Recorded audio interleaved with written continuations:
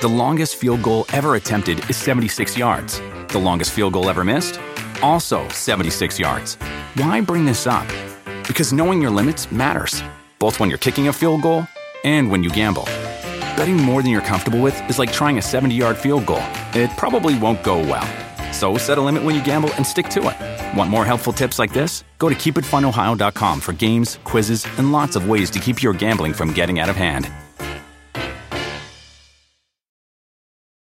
Life is a highway, and on it there will be many chicken sandwiches. But there's only one McCrispy. So go ahead and hit the turn signal if you know about this juicy gem of a detour.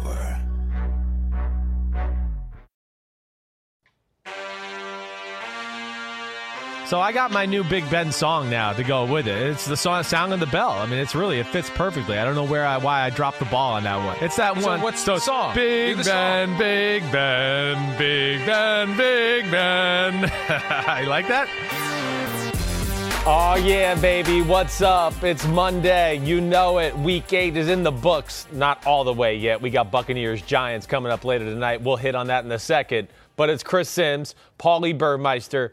Paulie Burmeister was calling a college game this weekend, and he's been sanctioned away from NBC Sports until he gets a negative COVID-19 test, which he'll have to take tomorrow. So he has to do it from home. That's why we're not together. But good to see you, Paulie. You doing all right, man?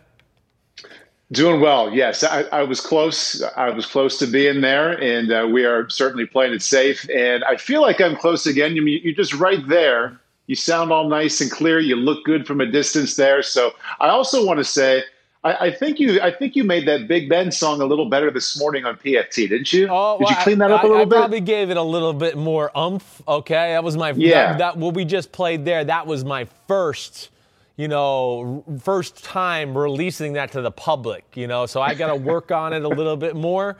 But it's just too obvious. And Big Ben, he's back in the AFC North. Yes, big win for the Steelers yesterday. I know we're going to break that down, and as we always do, we'll hit every game going. And I'm sorry you're not here with me today. You look good. I mean, what kind of sneakers you got on, just so I can totally peep you out here?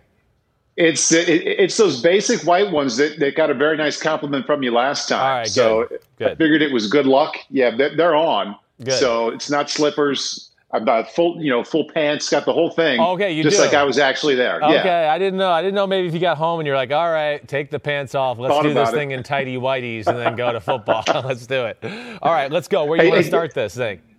I want to start this way. Tell me this. It's been quite a few years since you've played, but when it gets to be November and you get there in your comfortable spot, you're watching games, you see the wind whipping and the flags blowing and the temperatures are colder. Don't you just feel a little bit more cozy that you don't have to complete a pass on 3rd down and 11 when it's a 30-mile-an-hour wind out there for some quarterback to do that? Well, it's certainly not the best throwing condition, but if you're asking me if I'd rather be on a football field in 30-mile-per-hour winds or doing this or in a studio with Florio, I'm sorry, I like all of you guys so much, but I'd rather be on the field throwing in 30-mile-per-hour winds. I'm sorry, yes. You could cut a spiral through those and put it on the spot? Yeah, I mean, I'd like to think I could, yes, but you're right. I mean, there was a lot of challenging elements yesterday, and there is something to throwing into the wind. I mean, we saw a lot of teams take that run-first approach, but I think the quarterbacks you saw who can have strong arms and then can throw tight spirals,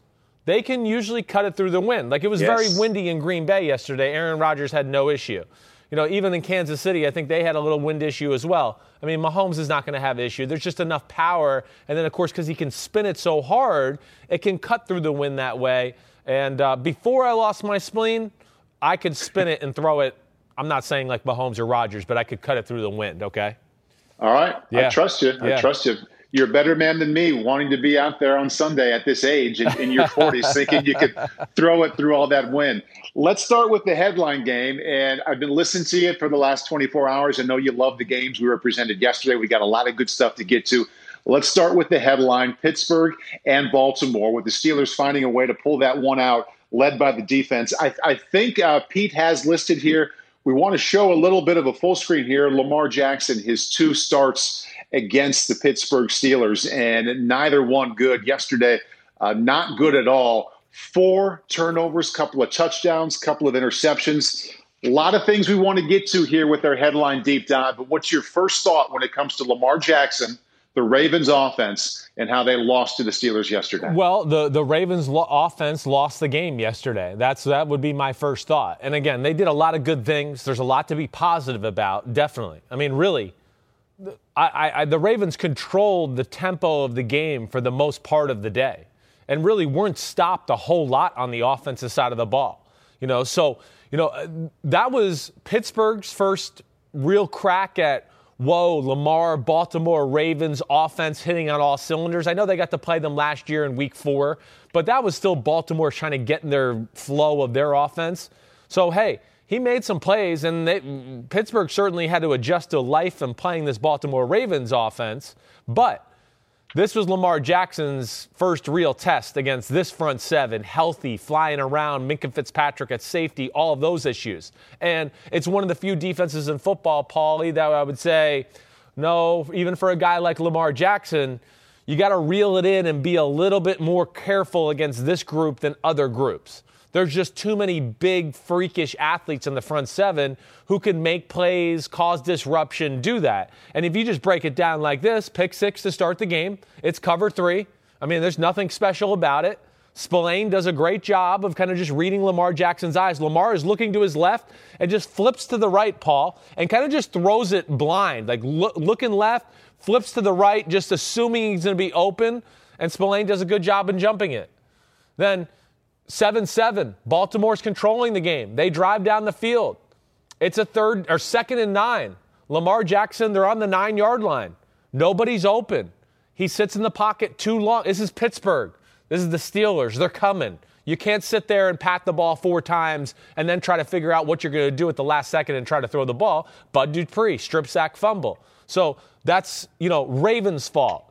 Then you talk about the first play of the second half, which was basic spider 3 wide banana to the weak side there, Paul.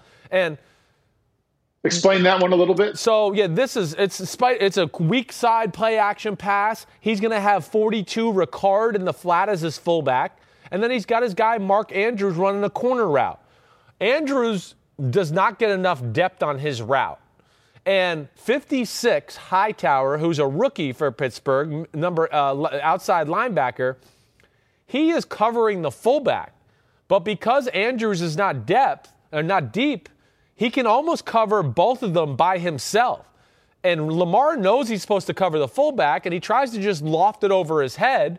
And, of course, the kid makes the interception, sets up the short field for the Steelers, and kind of jump-started their offense and got them going from that point. But I didn't mean to ramble for so long, but to me, the big part of the day was the turnovers, definitely. And Lamar Jackson kind of serving the game up a little bit on a silver platter for Pittsburgh to take it and take advantage of. Right. Yeah. Right. And as you can imagine, Chris, a lot of the homies with a lot of questions here via social want to get to as many of these as we can. Let's start with @NotJPowell. He asks, did Lamar throw poorly, or did it look like the coverages were confusing him? No, I didn't feel like he threw it poorly. You're always going to get confused against Pittsburgh to a degree.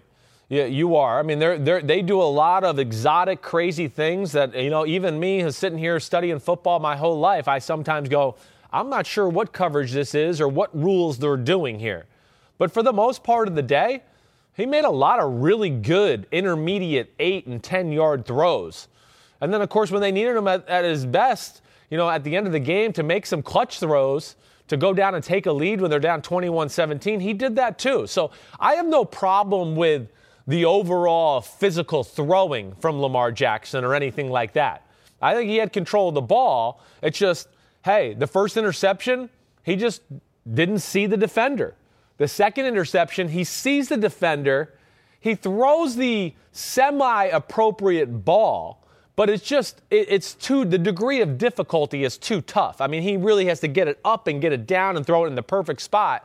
And that, to me, was just a misjudge of the circumstances. Hey, it's the first play of the first half. You're up 17-7. Your defense is dominating. Steelers offense cannot do jack diddly shit. And you let them off the hook and kind of got them going right there. And that, to me, is, the big story of the day. And it's amazing, Chris. It's one of those games that you watch, and between what your eyes are telling you, then you look at the stats. They have more than twice as many total yards. They outrushed them by 200 yards. You look at that and you're like, okay, the only way that a team is going to lose that game is if the quarterback comes up with as many turnovers to actually just give the game away. And that's what happened. So even though you can point to more good plays than bad, the only way they lose that game is if he turns the ball over 3 or 4 times and you turn it over 4 times. Yeah, no, I agree, Paul. That to me, that was the difference between Big Ben, Big Ben, Yeah. Big Ben, Big Ben. He was like, whoa, this ain't my first rodeo. I've played in Ravens, Steelers games before. I'm going to let the game come to me. I'm not going to force anything or get us out of the game before it even starts. Let me kind of feel it out. How's this going? When do I need to step on the pedal? When do I need to step on the brake? And that was the difference because Lamar in Baltimore, now, of course, they're used to stepping on the pedal and nobody ever stopping them. They're used to steamrolling teams. And they certainly had their moments yesterday. Hey, that Steelers defense, they got run on. There's no doubt about it. I mean, early on in the game, it was on the edge, and then they kind of overcompensated and tried to stop edge runs, and then it went right up the middle. And the Ravens had their way, really, with either aspect of the run game there, which led to a big day. So there's still a lot of positives from Baltimore and the offensive side of the ball. I think still the big question remains on this, though, Paul. With the Baltimore Ravens offense, as talented as he is, as Lamar Jackson is, as powerful as they are in the run game, again, in obvious pass situations, I'm still not sold that the Ravens pass offense, Lamar Jackson, can carry the squad when they need to. And we'll see where that goes. And that's not all on Lamar Jackson either. It's not the greatest pass offense in the history of football as far as the way it's orchestrated scheme and things like that as well. So I'm not blaming it all on Lamar. But that, I think, is still a real question going forward. And, there's things I like, but it's just things I'm not sold on in that aspect. Of course, there's a lot of things you like. There's a lot of things that you love and a whole lot more things that you like that you don't like. But I think that this game can't just live in a bubble, Chris. Yeah. You and I both know the Ravens are so good. Right. They've clearly separated from most of the teams in the AFC, just like they did last year. And Lamar is separated from most of the quarterbacks. I think you feel very good about having him in your top 5. Definitely. But if you go back to their last 7 or 8 games and say, okay, what are the 3 most important games there? Tennessee game in the playoffs, Kansas City game this year, Pittsburgh game yesterday.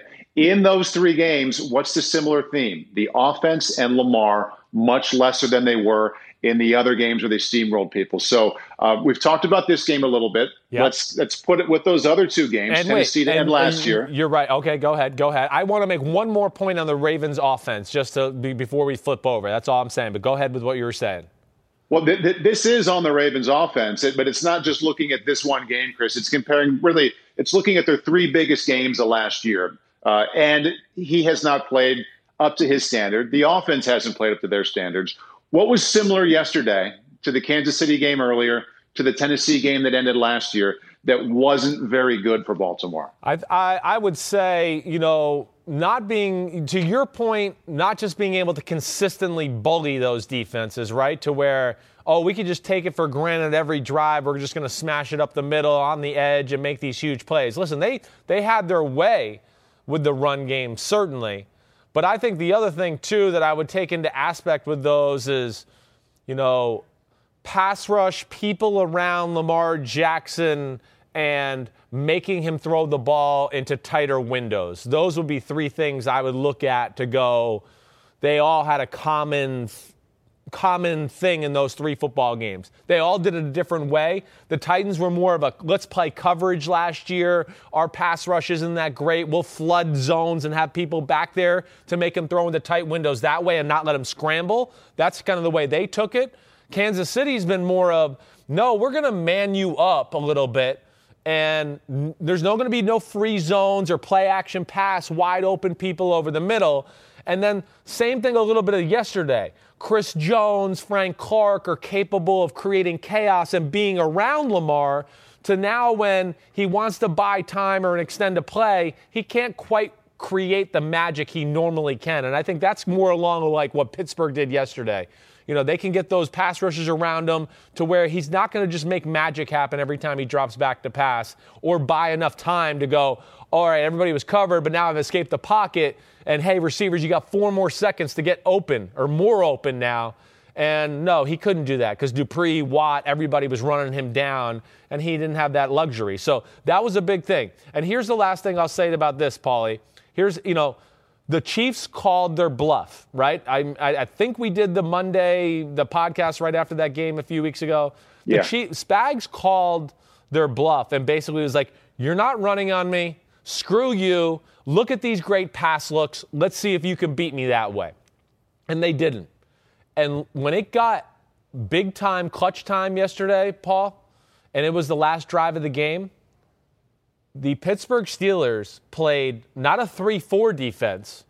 They played a 3-5 defense the whole last drive. 3-5, Paul.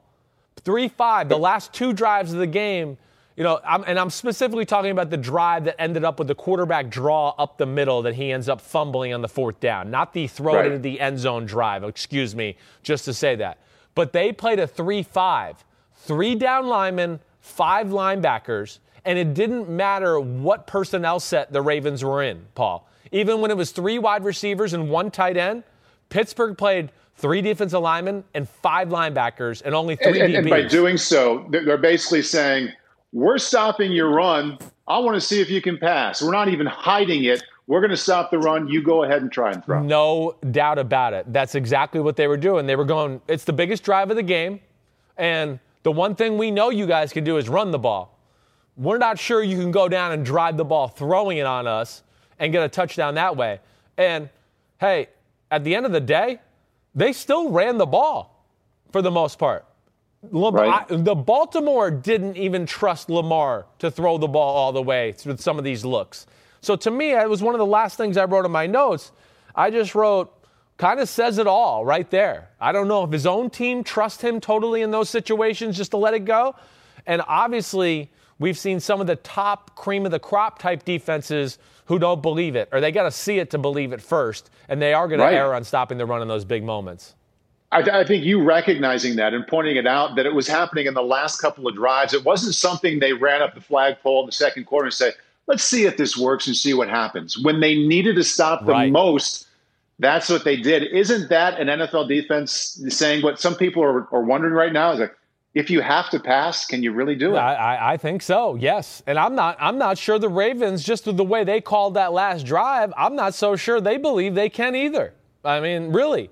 Most offensive. What do you mean the way they called it? Just because they were still leaning so heavily on the run? They still went and run. I mean, here we go. Let me just read out the plays on that last drive. We're talking about the one where they get on the 4th and 3 quarterback draw. Right. That drive. But it's 3-5 defense the whole drive, and it's J.K. Dobbins run for 7. Gus Edwards run for 4. J.K. Dobbins run for 9. Dobbins for 5. Edwards for 20. Dobbins for 15. Lamar Jackson up the middle for 3. Dobbins for 2. Lamar Jackson up the middle for 2. And then, of course, comes the quarterback draw. So they played 3 DBs in the game, 5 linebackers, and Baltimore still said, no, we're going to run it. Now, listen, they could be also saying this is what we do and we're going to do it no matter what. Or are they saying, I don't know if I totally trust him to throw the ball down the field and win the game this way, so let's run it. I mean, you could take that either way. I don't know. But to me, that's something concerning once again because it's just, again, we're putting them in the Super Bowl level. And with Super Bowl teams, right, I'm just not sure they're going to get away with that. They put themselves there. I mean, it sounds to me like, Chris, like my summary from watching so far and from listening to you, I mean, I think 85% of the teams would sign up for what they have. But right now, it sounds like a team that's good enough to go 13-3, but once they get to the playoffs, unless a giant step is taken with this offense led by Lamar Jackson, it's going to be disappointment again. I think that's very fair. I got to see it to believe it. And I hope they err on continuing to throw. That's what they have to do. In some of these games that they got coming up where they know, hey, we're the better football team, we're going to beat them, blah, blah, blah. Maybe you sacrifice from not winning 35-10 and the game has to be 28-17. But you get more reps and more throwing the football and expand your offense that way to grow it. Just like we've talked with the Kansas City Chiefs. Not going to be able to throw bombs every game against every defense. When you can't do that, what's your offense going to be? We've seen them get better at the run game and get better at the short passing game. Well, it's like vice versa with Baltimore. You're not going to be able to just smash mouth every good defense in the AFC or in the NFL. At some point, somebody's going to have the personnel to stop that. Can you beat the pass game? Can you grow it and be, schematically creative enough to stress people? And that'll be something to watch for. And with your question about being schematically creative, and I do want to get onto Roethlisberger and the Steelers offense a little bit, but Cody McKenzie asked, do the Ravens formations limit their offense? That's his question. And I want to ask, if so, how? Yeah, I don't think they do. Listen, there's certain formations when they get in there and they get into big, heavy personnel sets where, yes, obviously they're going to try to run the ball. It's two tight ends and, the fullback Ricard, who's basically a defensive tackle playing fullback. So, yes, that's going to limit their passing options there, but they don't care on those certain, personnel sets. They want to run the ball and just impose their physical will on you when they do that. But I think normally outside of that, after that, no, I don't think the personnel sets or the formations or anything like that are hindering the overall pass game. I don't. I think they can be a little more creative in ideas in the pass game. And then, of course, they just have some things they need to polish up and get better at. Okay, flipping it now to the Steelers side of the ball. Let's start with this question from Ezra Giesling. The question is, are the Steelers the most complete team in the NFL? And let's focus on that from the offensive side. Yes, right. Well, they're in that conversation. They are. There's some work on the offense. Can I say they can just definitely run it down somebody's throat if they have to? No, they cannot. And as you saw yesterday, what the Ravens did a really good job of is they took away what I call the Steelers' BS. And it's not BS, but it's part of their offense and how they really move the ball and screw over most defenses. But the screens, the short passes, all of those type of things that they use as like a de facto run game, because that's really what they do. They can't run the ball consistently good, so they're good at wide receiver screens and short passes to kind of make up for that. Baltimore, that wasn't happening against them. It's the reason I picked the Ravens to win the game, because they're going to play up in your face, aggressive. They're not going to give you those short throws or those wide receiver screens. And so that's still a work in progress for the Pittsburgh offense altogether. I think they're one of the more complete teams in football. I'm not sure I'm ready to say they're the most complete team quite yet, to our buddy there's question. But I was kind of hoping you would go down that road, because even though there's a lot to feel good about, creating 4 turnovers, you get the win against your major division rival. Your quarterback plays well enough to win. They got dominated by the Baltimore defense for most of the game, didn't they? Yes, they got dominated. They couldn't do anything in the first half. What was the biggest problem? Well, really, Baltimore was capable. Yannick Ngakoue was a good trade. Let's just start off right there, okay? Yannick Ngakoue popped just about as much as anybody on the field yesterday on the defensive side of the ball. Ravens and Steelers, I mean that. He makes a difference for this team. But, the Steelers and how the Ravens can match up and play man-to-man that way. And they gave them a tough time. The Steelers really had a hard time separating from the Ravens DVs. And then when you talk about the front four of Baltimore, it's hard to run on that group, whether it's a nickel defense or whether in their base defense. Forget about it. They got so much versatility. They can get big, and now with Yannick Ngakoue, they have a true speed rusher. But more than not, Paul, there's nothing specific I could sit here and tell you the Ravens were doing this. They played it pretty vanilla. It was man to man. It was 2-man. It was a little cover 3 here and there, but more than not, it was man-to-man in your face, and they had a lot of success with it, and the Steelers weren't capable of really separating much throughout the day. As strong as that defense is in Pittsburgh, Chris, I don't think that they can count on, and they're not counting on creating 4 turnovers every game. Do you think Pittsburgh can keep winning, keep doing what they're doing while Ben Roethlisberger, and this is a pattern, is playing at an efficient level and playing really well, but his yards per completion often is less than 10 yards per completion. I mean, how much longer can they keep winning this way? Well, I think they can. They can. Now, listen, I don't think there's only a few defenses in football that are going to really give them problems like the Ravens can. And the one thing with Big Ben, the one thing you got to give him credit for, again, yesterday, most times in games like that, the opposing quarterback against the Ravens starts to panic. And they throw stupid throws, or they start to force the issue. And all of a sudden, it's a 17-7 game, and you look up and you go, we're losing 31-7, because that quarterback just couldn't help it. I got to do something. I got to make a play. Big Ben's patience was very important in the game. One of the other things that will go unnoticed about the football game that was really a big part of it was Pittsburgh took their shots down the field. And they didn't necessarily end up in completions, but what they did end up with a lot of big pass interference calls. And that was a big part of the football game.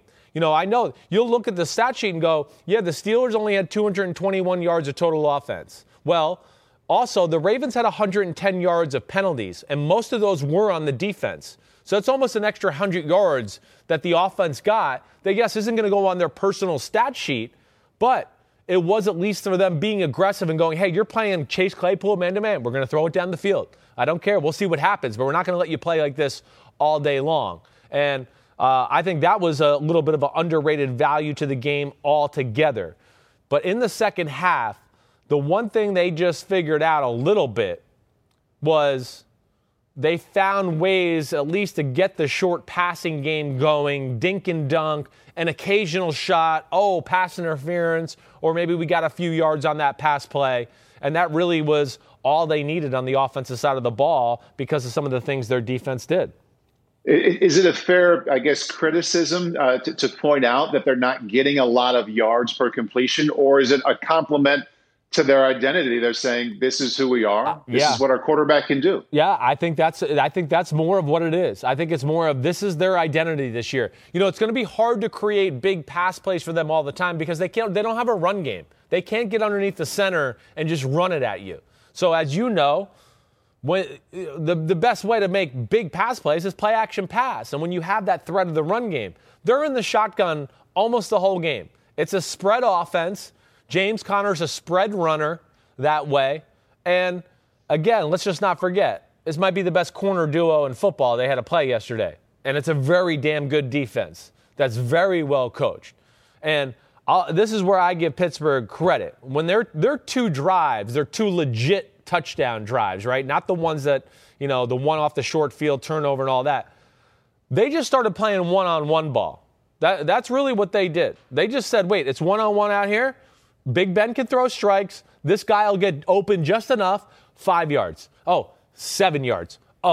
8 yards. And they just started to break it. They started to say, let's stop worrying about scheme and all this. They're playing man on the outside. Let's just go one-on-one. Big Ben, you throw it in there. And that really was about all there was to the game plan and what got them going on a few drives. And then, of course, they caught him in zone a few times where he hit a few other short passes. And that was that. I can't sit here and tell you there was anything special Pittsburgh did to expose Baltimore or anything like that. It was just a good all-around team win. Big Ben played smart. The offense made plays when they needed to. He was really accurate with the football and then made some of his best throws when they really needed it, at the end of the game. He's been accurate all season. He's up close to 70%, I believe. I think touchdown to interceptions close to 4-1. We pointed out the 3 picks he threw last week. You can kind of explain all of those and make sense of them. As for Baltimore's defense, I always like to kind of spin it forward when a team does well against one of the better offenses. Right. You pointed out they're very good at corner. They're very good up front. I know that. So other teams can't copy the personnel. But can other teams look at that film where they, for the most part, got the better of the Steelers' offense and say, we're going to apply that to our game plan against them? Yeah, it'll be hard. It will be hard. You'd have to have a special personnel set because I'll say this. With Pittsburgh right now, when they put Claypool, Deontay Johnson, and Juju Smith-Schuster on the field, that's going to be a hard 3 guys for any defense to match up with.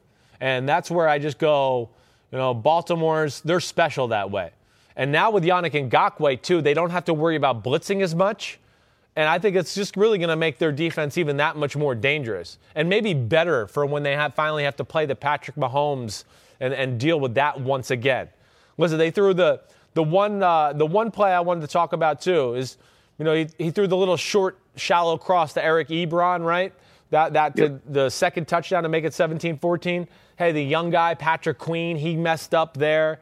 He covered the wrong guy. He had a blown assignment there that left him wide open for the touchdown. But other than that, I mean, their defense played really well. And they put them in tough spots and put the pressure on them. And the defense played well enough to win the game. It's just the offense put them in a tough spot. And Pittsburgh took advantage of that and ended up winning the game. All right, before we wrap up and put a bow and set aside that really the marquee matchup of the weekend, final thoughts there on Steelers or Ravens, either one of those teams? I still think that these are two of the best teams of football, and I'm not backing down from the Ravens, still is one of the best teams in the sport. You know, the Ravens are, I really think in a lot of ways, they're going to come away from this game, and yeah, they'll be pissed off, but they're going to go, wait, we screwed this up. You know, we won a lot of areas of this football game, and I think it's going to do a lot of good for Lamar Jackson. Just the fact that he got to feel their speed and their aggression and their physicality to where when they play him on Thanksgiving night on NBC, or if they even got to play him in the playoffs, I think he'll know of that fine line of when to take a chance, when not to, and, you know, not mess with these freaks of nature that the Steelers got up front.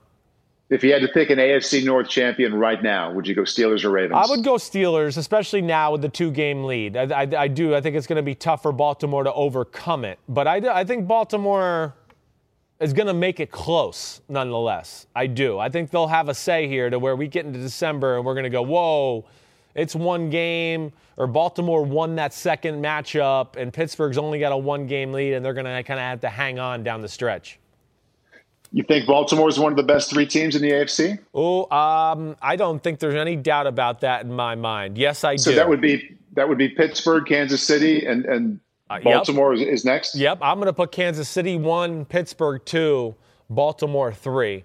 That's how I would see it there. Yeah, that would be my top 3. Okay. Fun topics to come back to later as the season moves on. Hey, that wasn't the only really close, fun game to watch at the end. That was one of the reasons yesterday was the early games to the late games. And I'm not including the Sunday night game, but the early afternoon, late afternoon kicks. We had some really tight ones. So I want to do like a mini deep dive, not a full deep dive, but kind of a little mini one on 4 of the best finishes we saw.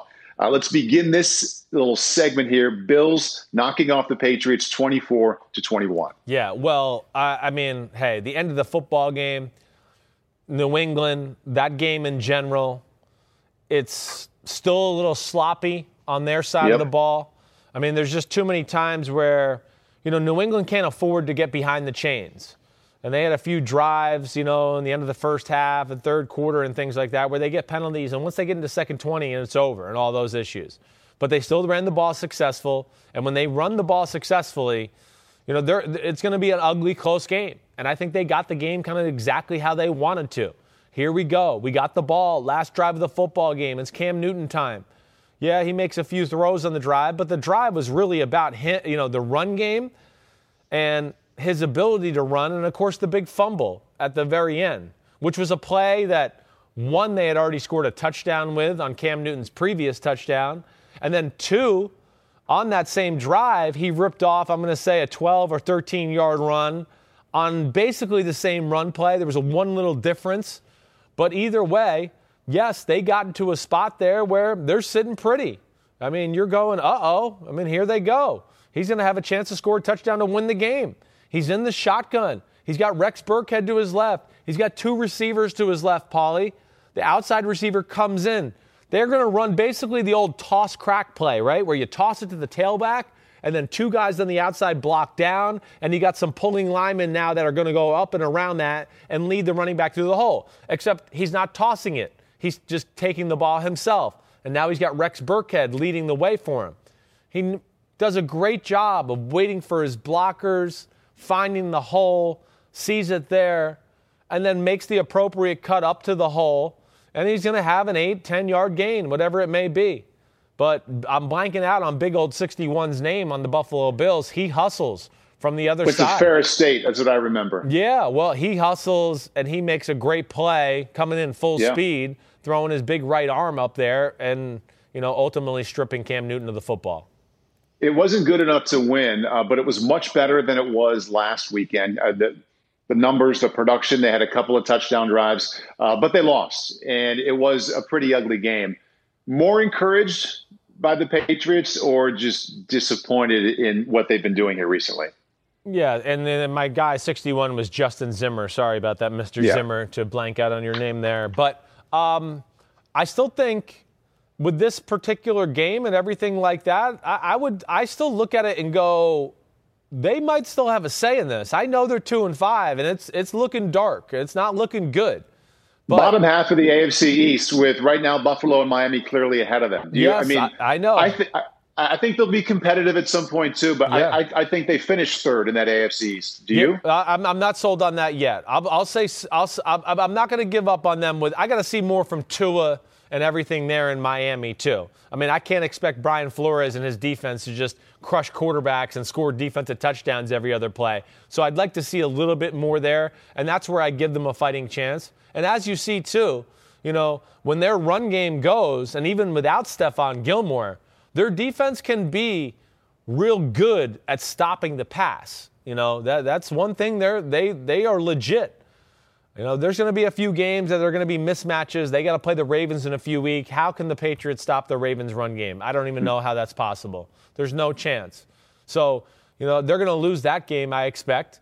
And then they're going to have to win just about every other game other than that here going forward. And I don't know if that's capable, but they are going to still be a pain in the butt going forward. I want to bring it back into this game. The Bills knocking off the Patriots 24-21. A couple of questions from our friends. At Derek Rudolph says, comment on the Bills' ability to turn their pass-first offense into a complete ground attack for the win. Singletary and Moss rushed for 167 combined. Yeah, that's where I give McDermott a lot of credit. Not banging his head against the wall going, wait, no, we're a passing team and, screw the elements and screw who we're playing. We're just still going to throw it because that's what we are. No, thank you. I mean, you don't always have to put the whole game on Josh Allen's shoulders. Other guys are allowed to help. And you're crazy when you play the New England Patriots if you don't try to run the ball on them.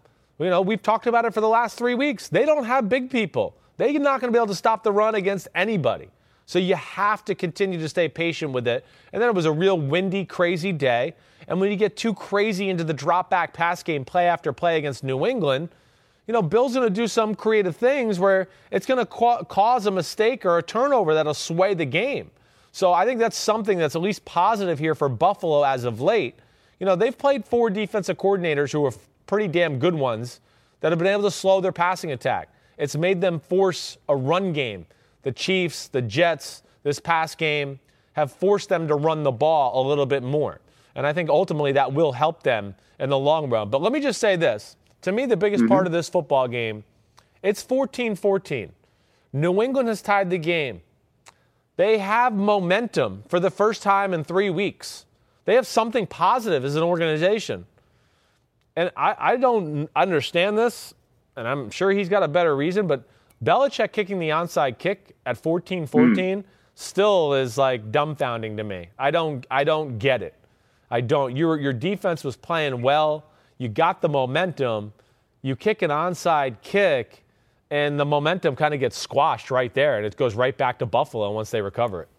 It's one of those things where if it works, I mean, are we still saying, boy, that wasn't very good logic?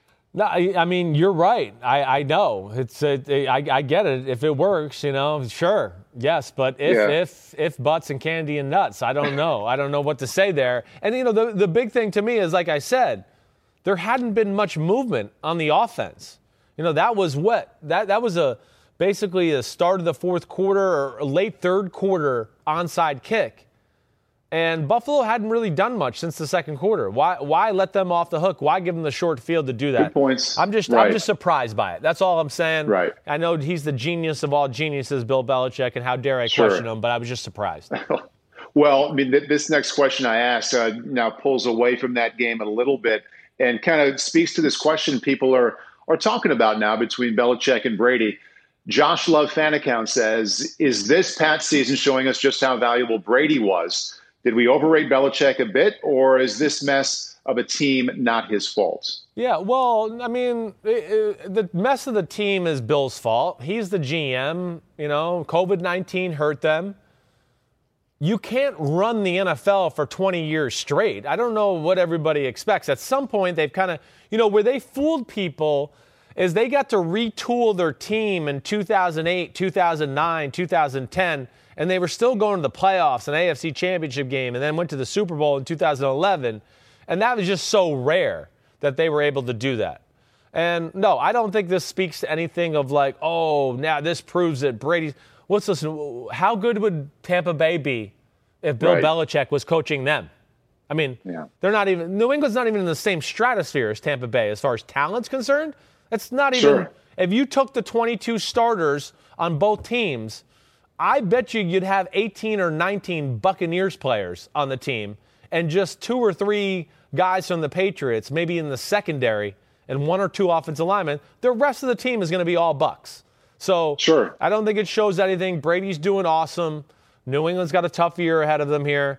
COVID-19 threw them off schedule. And listen, they're going to be set up very nicely for next year in the salary cap and those issues too. To where, let's not judge it all by just the first 8 weeks apart and see where this goes for years and years to come. Right. That's a very good perspective. I think this is what a lot of fans are thinking. I watched the highlights this morning with my oldest son. And after the Patriots highlights, he looked at me and goes, so it was Brady all that time, huh? Yeah. And I'm not saying it's right. It's just I think it's where people's minds are. Oh, it definitely is. Well, it's just it's the era we're in again, where it's always just quarterback. Sure. And so be it. Either way, Belichick and Brady were awesome together. You'll always hear me say Belichick was more important. I mean, that'll never sway in any shape, way, or form. I mean, what sways you that way the most? What's the deciding part of that? Well, let's just, all right. So the first, early in his career, it was defense and run the ball. I mean, Tom Brady won his first Super Bowl. He threw for 145 yards. He won the MVP. He threw for 145 yards, and 55 of them were on the last drive of the game. All right. Yes, he got better as time went, but think about all the great things. First off, there's more talent there on those teams than people ever want to talk about. That's all I ever hear. Brady didn't have anybody. I mean, that's bullshit. Troy Brown, Deion Branch, Daniel Graham, Ben Watson, Rob Gronkowski, greatest tight end ever, Randy Moss. The slot receiver wasn't even invented. You know who invented it? The Patriots, Wes Welker. Oh, the 2 tight end set, Aaron Hernandez and Gronk. We're going to run it. We're going to split them out. All those things are all schematical advantages that New England was always ahead of the times with, Even going from the first Super Bowl and then winning the second and third one, they were running and playing defense. The rules changed for the pass game. Belichick said, the hell with this. We'll start spreading it out. Let's throw it every play. You're not going to be able to play defense anymore with the way these rules are. We'd be stupid not to throw it. They did that. So Brady, awesome. I don't want to take anything away from him, but Belichick is on another level compared to any other coach I've ever seen. Brady didn't even play this past weekend, Chris, and we find a way to work in some kind He'll stoke it up tonight because he's going to tear the Giants up, and people are definitely going to be like, oh, man, it was all Brady in New England. Okay, next close game we want to take a closer look at. Vikings, surprisingly, how often does last place in a division go on the road to first place and win 28-22? Let's start by taking a peek here. We have a graphic of a Kirk Cousins passing chart against the Aaron Rodgers passing charts. And these are always fun, Chris. It kind of, for those of us, or for everybody who can't see at home, they're just listening and not watching, what exactly are you seeing here? Well, I'm seeing the ball spread everywhere with Aaron Rodgers because he's got to throw it everywhere. With Kirk Cousins, there's 11 for 14, and nothing is past 10 yards. And nothing is really much farther outside than the inside edge of the numbers on the football field. So the game was just served up on a silver platter for him. And of course it was. Because when you can run the ball like you could with Dalvin Cook and the Minnesota Vikings, you don't need to do a whole lot else in the pass game. I mean, that was, first of all, a fun game to watch. But I think second of all, a butt whooping by the Minnesota Vikings and their offensive line and what they did to the Packers front seven. The Packers front seven's not good. You've heard me saying this since last year. Yeah. I've been trying to tell everybody. Yeah, they got some pass rushers, but when it gets to the interior part of their D-line, their linebackers, they got nothing. Kenny Clark's good. I think he's a little overrated. I don't think he's as good as everybody else thinks he is. But they got 2 rookie middle linebackers, And then the other interior linemen they have in Lowry and Lancaster, they're just big. They're just bodies. There's never a play made by anybody in the interior part of that defense. And the Vikings just beat them into submission yesterday with the run game. I have a question here that's kind of extreme from @BirdGrayson. And it's to your point there. He says, can you expose the Packers defense for being complete bums for an entire decade? Mike Pettin is horrible, and the players couldn't tackle a garbage can. Yeah, well, again, it's not all Mike Pettin. Some of the players are the issue too. And they're built to play in front. Aaron Rodgers, they scored a touchdown on the first drive of like every game from LaFleur and Rodgers era so far. Right. So they score touchdowns. They get up 7, 10, 14 points. And then that allows them to play some of the creative Mike Pettin coverages. And they have the Smiths and Za'Darius and Preston Smith who can get after the pass rusher. That's really their beauty. But as we see, whenever a game stays equal with Green Bay, their defense falls apart because they can't both stop the run and the pass at the same time. They can't. And then when you let a team be balanced and still able to run it on them, they really can't. And they have big issues. Major issues. I mean, Aaron Rodgers can be as wonderful as he wants. If they can't stop the run of the pass at the same time, unless they get drastically better, you're not talking about a team that can succeed in January. No, they're not. Again, this is not a Super Bowl team. This is a playoff team with a Super Bowl quarterback where we're all going, can they win the Super Bowl? Are they the best team in the division? No, they're not. They're not. 12 is fooling us. 12 wants us to make us believe that they're this shiny Green Bay Packer gem that's a Super Bowl team. But, again, as you see yesterday, it's just they can't depend on their defense against really good offenses, and especially ones that can overpower them up front. They had issues last year. Paul, they went down and scored a touchdown. Vikings scored a touchdown. Packers scored a touchdown. Vikings scored a touchdown. Now, Vikings get the ball start the second half. They go down and score a touchdown. It's 21-14, and then the Packers have to go for it on 4th and 10. They're kind of in no man's land on the 38-yard line. And, their kicker, Mason Crosby, I guess had a little injury, so they were really worried about that. It's a windy day, but it's 4th and 10, and they already know, we have to go for it because our defense we're never going to stop them. They're going to run for 7, throw for 5, run for 7 every play of the whole game.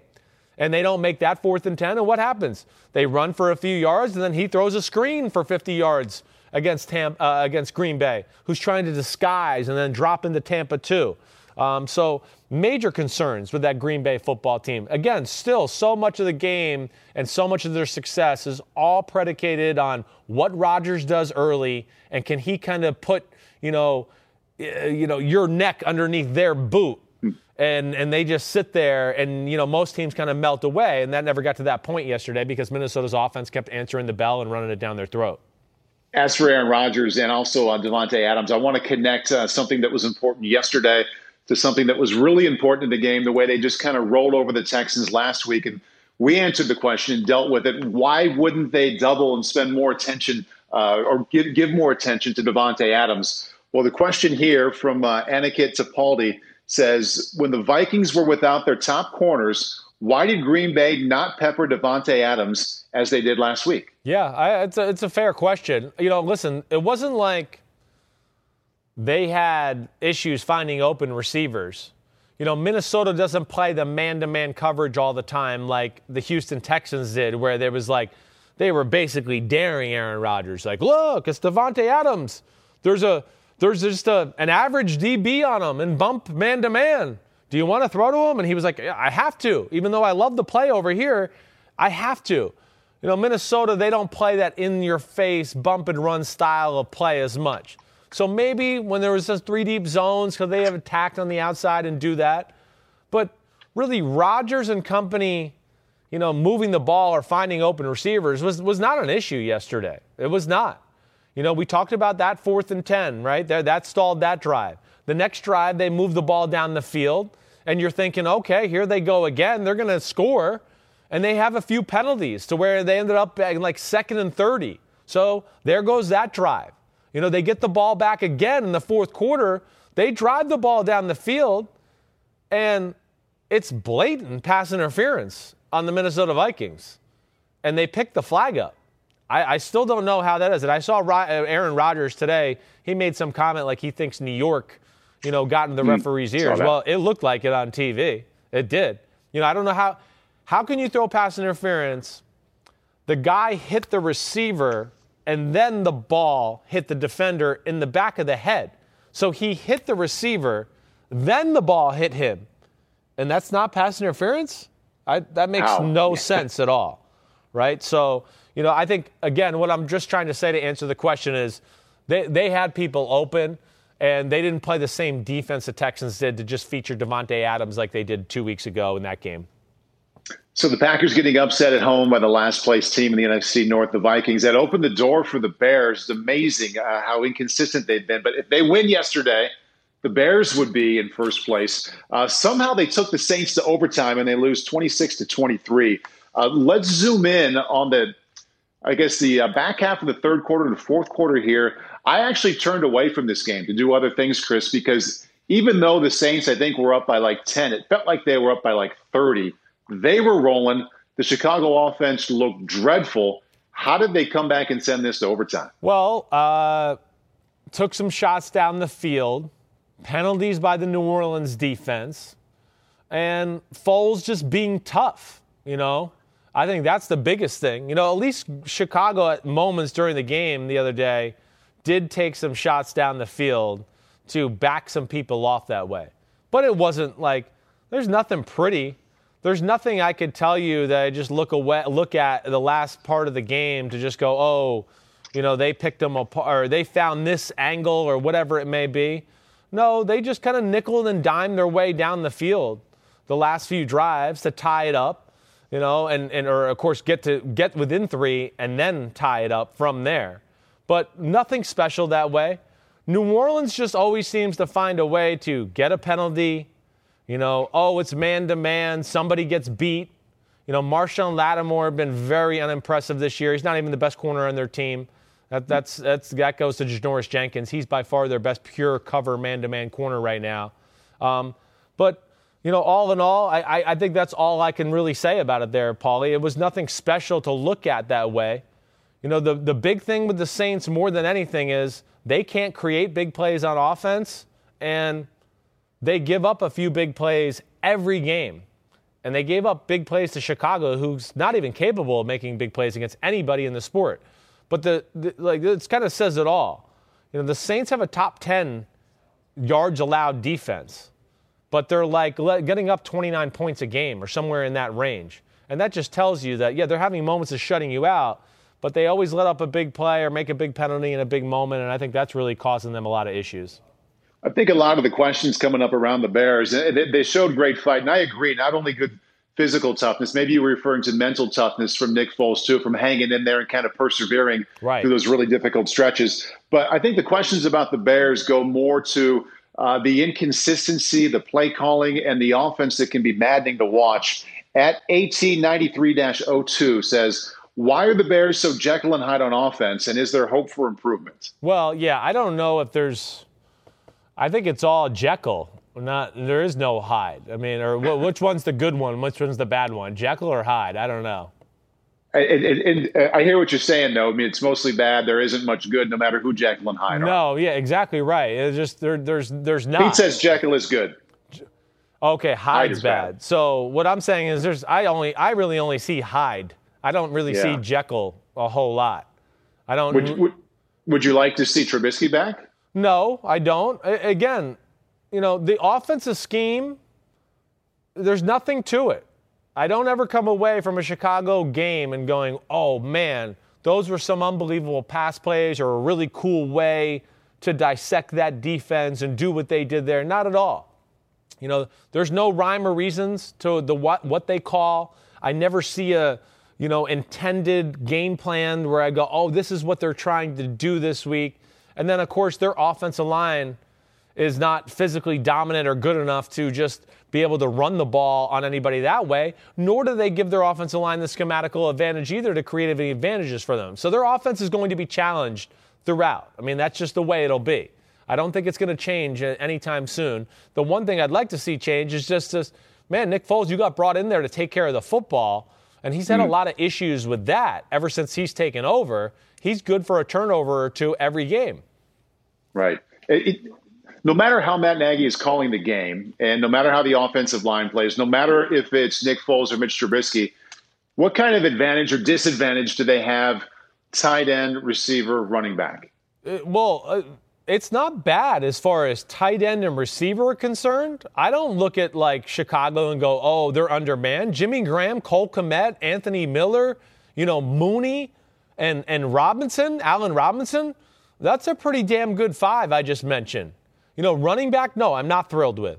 Montgomery's a good back. He's your number 2. He shouldn't be your star bell cow guy.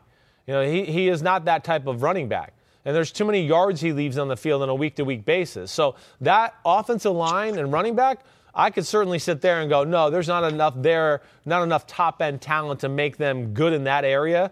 It'd be hard no matter who was coaching. But I'm saying the coaching doesn't give it all the help it needs either. All right, moving out to the AFC. Wait, hold on. We got to talk more about the Saints just real quick. The Saints. Which side? Well, again, we tip the Saints on their defense and what they do there. But, I mean, how can you not be somewhat concerned with the Saints and their offense, too? Again, their inability. Which part of it bothers you the most? Well, they just can't. It's just ugly. It's just they can't create any big plays. I don't know. I mean, is the Saints, if they play outside in January, are they going to be able to win a game? I don't know. The way Drew Brees threw the ball out there yesterday, there was some ugly stretches. But just to play the other side, they've won 4 games in a row. I know they did enough to win. That's right. Alvin Kamara is a star, and they're doing it without Michael Thomas. No, you're right. I'm not trying to hate on them. They're in that rare group of teams where I hold to a Super Bowl standard, and that's what I'm measuring on them. I know they're a playoff team. I know they're one of the best teams in football.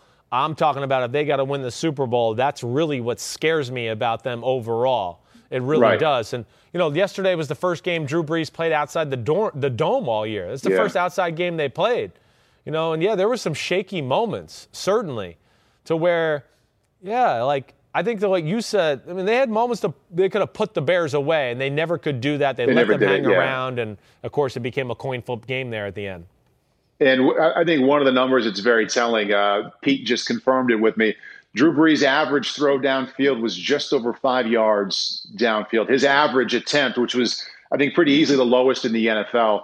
About 3 weeks ago, we talked about Drew and the offense going to Detroit and pushing it downfield just a little bit more in that 10 to 15-yard range. Right. That has kind of gone away a little bit. Yeah, it has. Well, and he played a defense, too. The Bears are good. We know that, right? And the Bears are one of those teams, too, that goes, no, our front seven's good. We're not going to give you easy pass looks. We're going to let our front seven run let them handle the run game. And that lets them let up some run yards at times, but they're not going to give up the big pass plays. And, that's what they did yesterday. They made it hard for them to throw the football down the field. But the ball, yes, it was not coming out of Drew Brees' hand with any pop. And he was very fortunate to not throw a few interceptions that hit the Bears right in the chest. I mean, there was 2 in overtime where, the Bears are going to have a chance to win the game and be in a good field goal position, and they dropped the ball there. But just something to watch out for them. I know there's no Michael Thomas, but that's what concerns me about them a little bit. Does his motion, does Drew's motion look like shorter and a little compromised compared to what he used to? Well, yeah, it's definitely shorter and tighter, no doubt about it. And I'll say just what I said a few weeks ago. I think there's a reluctance to push the ball down the field, too. Yesterday, I felt like that. It was one of those days where, he was looking downfield, but he was really just waiting to throw it underneath. Hey, look, Coach, I'm looking downfield. Oh, there's the underneath throw. Oh, what'd you see downfield? Oh, it was a little hairy. Okay, Drew, sure. And then he gets the 5-yard completion. That's cool.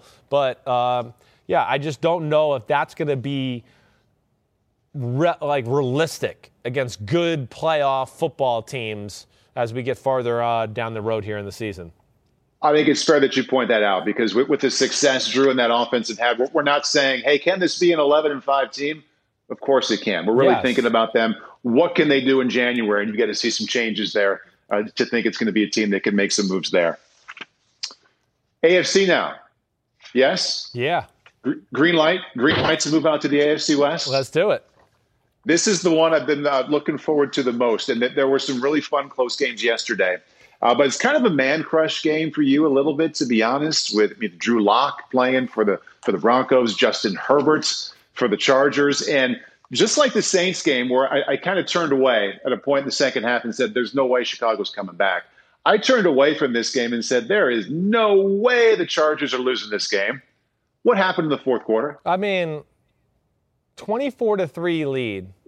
Wasn't even close. It was hopeless. I mean, with that defense, just that front four, Tillery, Ingram, Linval Joseph, Bosa, all those guys, you would think they could close the football game out.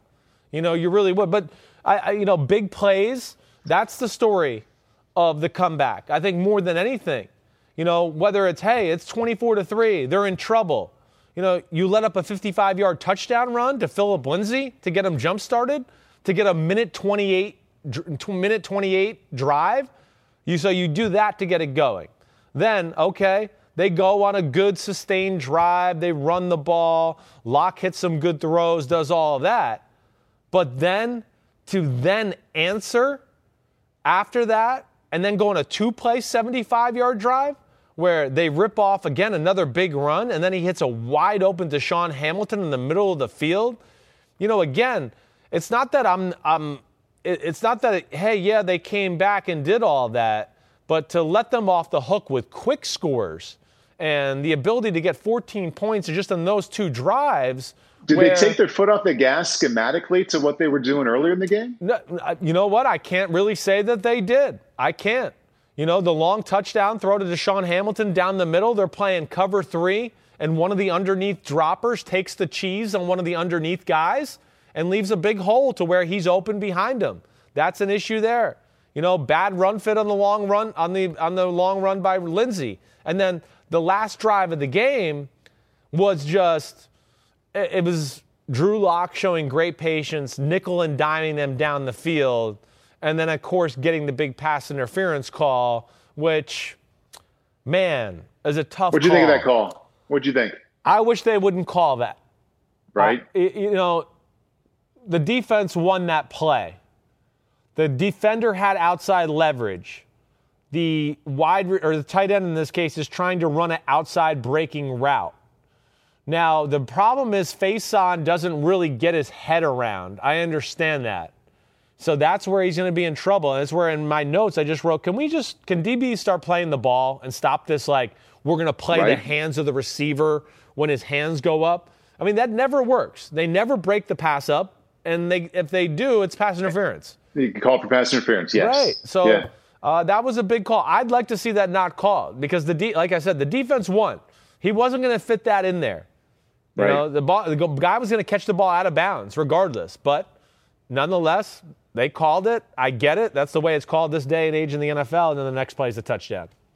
It's too bad because then it's down there inside the 5-yard line, and all he really – if you're watching it at a clinic, you can say, this is where you should turn your head around. But besides that, he played it really, really well and won that battle, like you pointed out. I loved that game watching it. When I turned back to it at the end, I hated that allowed the Broncos to be down there so close. Yeah, no, agreed. And really, he doesn't have to turn and play the ball. Just don't run through the defender. You're allowed to face guard in NFL. People forget that a lot of the time. You can play a guy and not look at the ball. You can do that. You could do this and put your hands in the face of the receiver. All of those things. But just don't push him. And that's where I think he got it, is he didn't look, and then his body contact kind of rode the tight end out of bounds, and I think that's what the referee saw, and that was it. And then the next play, great little creative sprint right option play by the Denver Broncos, right? They got, KJ Hamler, who comes from the opposite side, and he comes in a little quick motion, set hut. Doesn't even come in quick motion. He's set off to the left. They do a fake little play action, and he comes behind the line of scrimmage. And really, the Chargers do a pretty good job of covering it. But the guy covering KJ Hamler now realizes, wait, Drew Lock can run in the end zone. And he knows he's got somebody behind him to help him, so he attacks the quarterback, and the guy behind him just can't pick up the coverage in time quick enough before Drew Lock gets it there. Touchdown, game over, and sorry, Chargers. Yeah, big time sorry. I know the Broncos' record isn't very good. But 2 weeks ago when they lost to New England, I thought Drew Lock did some really good things, the way he aggressively pushed the ball downfield. Before I talk about Herbert, And let's they give won in Drew New Lock a little England, bit of as love you here. misspoke there. They won in New England. Oh, I'm sorry. Yeah, They yes. did not look good. Their offense didn't really look that Right. good in doing so, but you're right. They did find a way to beat the Patriots. But let's give Drew Lock a little love here as he found a way to bring them back when it looked like they were dead. Best thing you can say about Drew right now? Well, he's like the power throws is where he's making his money right now. It's those type of 15, 20, 25-yard throws that, we're seeing some inconsistencies here and there, bad decision, a little off throw here or there, but he's making up with it with explosive plays in the pass game. And I think that's probably the best thing he's got going for him. I mean, it's not perfect, and their offense isn't perfect too. It's not all about him, but the fact that he kind of hung in there in the football game and then, just hung around enough to give themselves a chance and then he make a few plays, he's got talent. I really still like the young nucleus they have there. Let's not, jump off the ship quite yet just because we had a bad last 2 games of Drew Lock. I still think there's a lot of positives to build on. I agree. A question here from Adam Alberti. Joe Burrow is probably the safer pick for the entire career, but Herbert has to win Rookie of the Year, right? I've not been this impressed with a flashy rookie quarterback since Deshaun. Yeah, it's that I don't even know. This is a tough one. I need more time to evaluate this one. I mean, Herbert has made more big-time plays as far as highlight, bombs down the field. Oh, my gosh, look at that throw. Now they have some talent at receiver, and he's got better pass protection than Joe Burrow, too. So that's been able to at least make that happen. But, man, I don't know if I can do that. I mean, we're going to talk Cincinnati in a few minutes. Joe Burrow he's freaking good. Right. It might not be as eye-popping, laser beams through the air and things like that. But holy crap, Sure. Does he make his share of unbelievable plays, just does it in a different fashion. Around any corner, within every battle, and with the dawn of each new day, the threat of the unexpected, the unpredictable, and the unrelenting lies in wait. But Marines will always be there. They are the constant in the chaos. No matter the battlefield, Marines adapt to win, defeating every shifting threat, protecting our nation's future. The few, the proud, the Marines. The longest field goal ever attempted is 76 yards. The longest field goal ever missed? Also 76 yards. Why bring this up? Because knowing your limits matters, both when you're kicking a field goal and when you gamble. Betting more than you're comfortable with is like trying a 70-yard field goal. It probably won't go well. So set a limit when you gamble and stick to it. Want more helpful tips like this? Go to keepitfunohio.com for games, quizzes, and lots of ways to keep your gambling from getting out of hand. Life is a highway, and on it there will be many chicken sandwiches. But there's only one McCrispy. So go ahead and hit the turn signal if you know about this juicy gem of a detour. That is the appetizer, Chris, for Victory Lap. And you know what's coming now, the Victory Lap theme song. Let's go. Smells like victory. Victory is mine. Victory!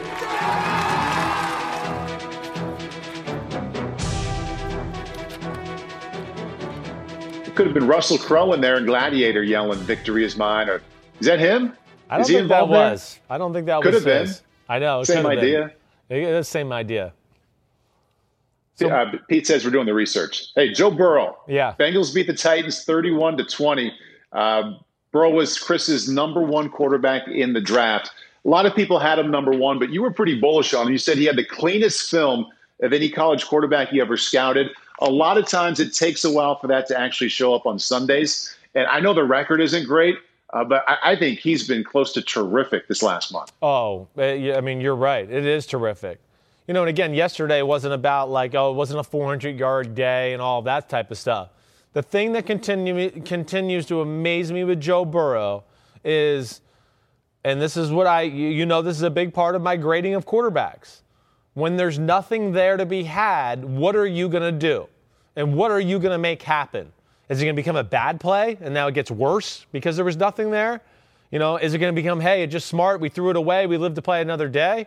Or Can you actually make a play and do something when nothing's there to be had? And that's what Joe Burrow constantly does. I mean, he has so many good plays. I feel like it's a little like Patrick Mahomes early in his career where I went, that's lucky. That's lucky. And then I found myself, okay, that's the 85th time I said that's lucky. It's not lucky anymore. That's good. And I feel like Joe Burrow's the same thing, where every week I go, oh, that's kind of lucky he got that in there. Man, there was a lot of pressure. Ooh, he still got that in there. Whoa, that was lucky. Right. I say it 6 times a game. So it's over. It's not luck. He's that damn good. Right, exactly. He really You expected is. him to be good, Chris. You expected him to, at the very least, show promise this season. He's done more than that.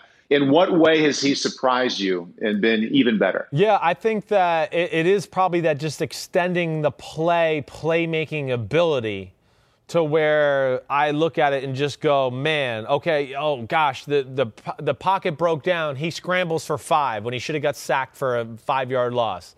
You know, nobody's open. Now he's got to get out of the pocket, try to buy some time so people can get open. Oh, first down, 12-yard throw. Great job. Hey, nobody's open and the pass protection's horrible. Okay, he dances around and makes a play that way. I mean, yesterday, you know, at one point, the game was, I believe at this point, it's 10-7. It's a 4th and 4 they have. Kind of in no man's land, the Bengals. They call a pass play with Joe Burrow. Nobody's open. He runs around, buys time, and throws like a 25, 30-yard throw down the middle of the field to T. Higgins for a first down. It's just constantly plays like that. It's constantly, let alone like unbelievable pinpoint accuracy and things like that, just in the normal drop-back pass game that have all been really impressive. Right. I think if I'm remembering correctly, Chris, and we talked about him so many different times this past spring, that even though we were adding up the compliments and reasons to believe in him as the number 1 pick, I think maybe you talked about arm strength being okay, but not great. Have you seen signs of that at all? I have. And early in the year, you know, when you were still doing Tour de France and some of those things, I said that that was the one thing that was a little concerning. Yes, you know, there were some throws in those first 2 games, the Browns game on Thursday night, where you're like, man, people are open downfield, and he threw that like 4 or 5 yards short or 3 yards short. There was a little of that. But last week, I talked about it on the podcast at one moment. I said, I think that Joe Burrow has made a little adjustment with his mechanics a little. And in this last Cleveland game where they lost, you know, the one thing I noticed, and I talked about it, is his motion. He was very vertical to start the year. He's kind of a vertical thrower. It goes from this side down to the opposite pocket. But as you've heard me say a million times, Paulie, you watch Mahomes, Rodgers, Brady, it's across the body. And I see in more and more throws where Joe Burrow's ending up like this instead of like that. And it has allowed him to drive the ball into some tighter windows. So, you know, again, he's talented. His arm's not going to be Mahomes or Rodgers or like that, but it's damn good enough to make every throw possible and still be an awesome, awesome quarterback, and blown away by everything about Joe Burrow so far. One question about the other team, the losing team there, Tennessee. At You Evolving says, did the Titans have a hangover from the loss to the only unbeaten team in the league, that's Pittsburgh last week, or is Joe Burrow just that good? Well, Joe Burrow's damn good, and they match up well with them too, as far as, you know, Titans can't stop the pass game. Bengals have a lot of ways to throw the ball and throw it short and get the ball out of Joe Burrow's hands, and then, of course, he made a few plays. But I do think that, hey, the old saying in football is like, don't let the same team beat you twice, right? You lose that big football game, and you kind of like, just self-pity all week. Oh, how did we lose that? How did we lose that? And you're still thinking about it Thursday, and then all of a sudden you don't realize that it's starting to affect that week of practice. So I think between, devastating loss, and then they saw the Bengals on the schedule, and they said, we're better than them, that, human emotions allowed them to let the foot off the gas pedal a little bit. And, hey, they played slot. We haven't seen Ryan Tannehill throw stupid interceptions like that down in the red zone. Then Gostkowski misses a long field goal the next drive. Then they get down there the next drive, and they're on fringe territory again as far as a field goal, and they go for it. Or no, they punt it, excuse me. They're on like the 38-yard line, and they punt it because it's a windy day. They don't want to kick another long field goal with Gostkowski. They want to do that. They punt it away. Well, damn Bengals took that drive and went down the field and scored. So Just a sloppy game. Didn't take advantage of some of the opportunities they had. And I think the other thing too, again, we've said this every week with the Titans. You know, their defense. It's worrisome. They can't rush the passer. You were saying that even when they were winning. Yeah, I know. They can't rush the passer. They can't play man-to-man. And in the passing NFL world, that's a tough combo. And that means teams are going to be able to move the ball and score points on it on a weekly basis. One more victory lap here, Dolphins, especially their defense and Brian Flores. They beat the Rams 28-17. One stat I want to get into here, and I would imagine someone has brought this up to you already, but Tua Tagovailoa, congrats for winning. Defense really helped. First lefty quarterback to win his first career start since what quarterback? Since the great Christopher David Sims. Yes. I'm glad you added great and David there, because I just would have said Chris Sims. Yeah. Pete said you're still verifying great. Yes, that was spoken from the Chris Sims himself. Yes, great. But, it kind of hurt. I wanted to see my record stand. I still wanted to be the last lefty to win their start. Yeah, it's tough. But that's over either way. And records are made to be broken. Yeah, that's right. They are. And Tua looked good, though. I mean, again, we don't know how good. Yeah, good enough. It's tough. Right. It's tough, as you know, to play quarterback in that type of game where the defense makes plays and all of a sudden, man, the other team's offense is on there. And they kind of go on a drive, and then the defense makes another play, and, whoa, their offense gets to go back on the field again. It's like, it was a weird game for anybody to get broken into that way. He gets the win. He looked physically the part. I'll say that. That's exciting. But the big story was Brian Flores, that defense, exposed Sean McVay and Jared Goff. Big time. Yeah. Big time. Yeah. I'd like to know what that defense did. And since it's a victory lap, and you have pointed out the good of Brian Flores. So what stamp did he have on that? And why is the Rams offense so inconsistent? Like, not from month to month. It's literally from week to week. Well, so one of these days, everybody's going to believe me when I tell you they can't run the ball. They're not that great of an offense. The Jared Goff and the drop back pass offense are not going to beat you. They're not. Once they can't run the ball, they go into, can you beat us this other way? I mean, that's a big question mark for them. I mean, when the boots aren't there and the play action pass isn't there and the McVay screens aren't there, they have a hard time moving the football at all. I mean, we saw the 49ers took those things away. And now Brian Flores, who spent 2 weeks of preparing for this team in the Super Bowl 2 years ago in Super Bowl 53 and held them to 3 points when he was the D coordinator of the New England Patriots, he knows what it takes, and he has the personnel to stop the run game for one. He knows how to use his big people up front to stop the inside run game and have extra people on the edge to stop the speed sweep threat. That's the biggest thing. He's got corners on the outside who could play man-to-man, so that allows him to play with those guys inside. And then the biggest thing, Paul, was just some of the passing situations, obvious third down passing situations. He exposed either the protection scheme or Jared Goff's knowledge of the protection scheme on all 4 turnovers, really. By rushing how many? By rushing 6, and Jared Goff not recognizing that, hey, you have 5 blockers and all 6 are coming. One's going to be there. So on 3 of the 4 turnovers, that was the issue, to where Goff's got to get the ball out of his hands, change the play, do something. But he was hit like he wasn't even expecting to be outnumbered by the blitz. I think that's where I'm confused. I really am. But Flores, called all the right plays and defense all day long to make things real tough on the Rams. Before we move on, did you have to throw for more than 100 yards to get that first win? You know what sucks about my first one? I don't even know how many yards I threw for. I ended up separating my shoulder, like in the second quarter. Man. Yeah. And still played? I had to come out of the game. I hurt my throwing shoulder bad. I really did. I got planted into the ground right as I was throwing the football one time. I came out on fire. First 2 drives of the game, we went right down the field. I was playing great.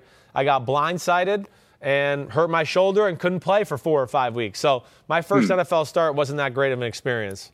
But you were 5 for 8 for 68 yards. That's a pretty strong start. I'm telling you, I was feeling it. I was ready to take over. I really was. But we had a first-time starting right tackle in there against the late, great Will Smith, rest in peace, right? Will Smith, remember the Saints who got shot and killed in the stupid traffic, accident there. But, he got me from the backside, separated my shoulder.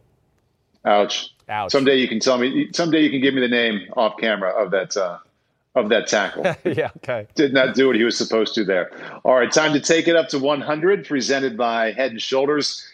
Josh Jacobs, Raiders knock off the Browns 16-6. He goes 31 carries for 128 yards, both career highs. Yeah, I mean, Josh Jacobs, he's a complete NFL running back.